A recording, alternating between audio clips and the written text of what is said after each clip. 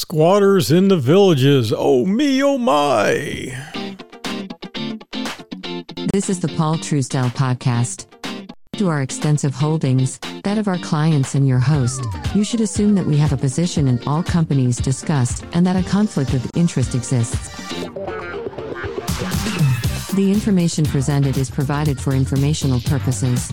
And now, Paul Truesdell. Oh no. Well, ladies and gentlemen, boys and girls, one and all, it is episode 199. It's Tuesday, November the 16th. It's 2021. It's 5 o'clock in the morning. Yesterday at 5 p.m., we talked a little bit about the villages. Yes, America's favorite, friendliest hometown, and how somebody died and how the neighbors just wouldn't get up off their dead asses and actually help to take care of the property. Today, we're going to do something a little bit different. We're going to talk about how they actually have squatters. That's right.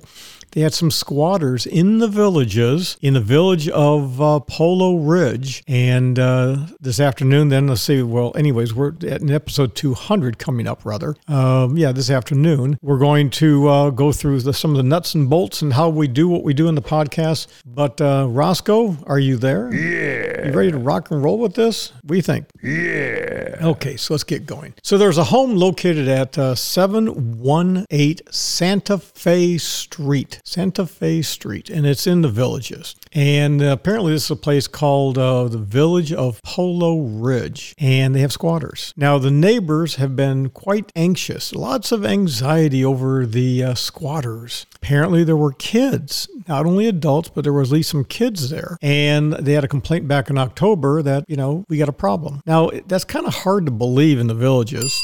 But it is the case, and we've seen this for many years. You got to understand, I've been doing estate planning in one way, shape, or another. My wife and I have been doing legal documents. We've been doing the investment management, yada, yada, yada. We have over 20,000 clients. I mean, this is a very busy practice. We've seen this. People have their homes go into foreclosures. They don't get wills. They have reverse mortgages. Families walk away from things. So the bottom line is a 34-year-old, and I'm going to have to spell this, Anisa, Anisa Ebony, and last name is Trychta. Trichata? I don't know what it is. Anyway, she got arrested. She was squatting. She was a squatter. Don't know if it was her parents' home. The news article is just pathetic. It's an article that appears, I believe, in Village News. And a woman by the name of Meta Minton wrote the thing. And it doesn't say if she was family members or whatever. It does have a picture of this woman. And not quite sure what she is, but she's got these studs in her lips and all around. So that, I don't know. God, it's got to be painful. Got some kind of a goofy tattoo on her chest. Kind of looks a little bit Hawaiian. I don't know what she is. But anyways, she moved from Honolulu to the villages and started squatting there. She was on probation. She got arrested, and she was also charged with theft. So here's the thing. The home is in foreclosure. The utilities have been turned off. And apparently next of kin say they're not responsible for the property and not going to do anything. And what else? They left without a will. Not a surprise, right? So here's the thing. The district has taken over mowing of the grass. Well, why, if they're mowing the grass here, why didn't they mow it on the one that we talked about previously? And so the outward appearance of the home is better than it was. Again, I'm going to be really blunt with you. If you look at prior articles here, places look kind of cruddy. Grass got high. But I'm going to say this again. Where are the neighbors? I mean, it's literally, where are the neighbors? Why can't the neighbors step up and do something about this? But, it is what it is, what it is. Not my problem, Ma. Not my problem. Let government take care of everything. Unbelievable. So one of the things we did read about this is that the mortgage for the company, this house has been bounced around from company to company.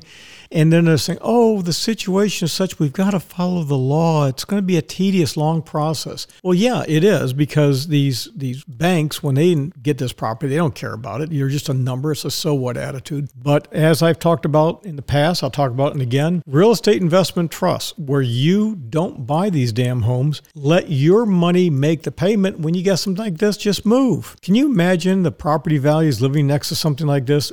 Right down the drain. So it is what it is, what it is. All I can say is that, Roscoe, Yeah. somebody needs to step up and do something about it. Hey, so with that, I'm out of here. This is the Paul Truesdell Podcast, episode 199. Number 200 is coming up. Pretty cool, huh? Okay, we're out of here. This has been the Paul Truesdell Podcast. The Paul Truesdell Podcast is sponsored by nobody. Why? Because paid advertising chokes and corrupts free speech.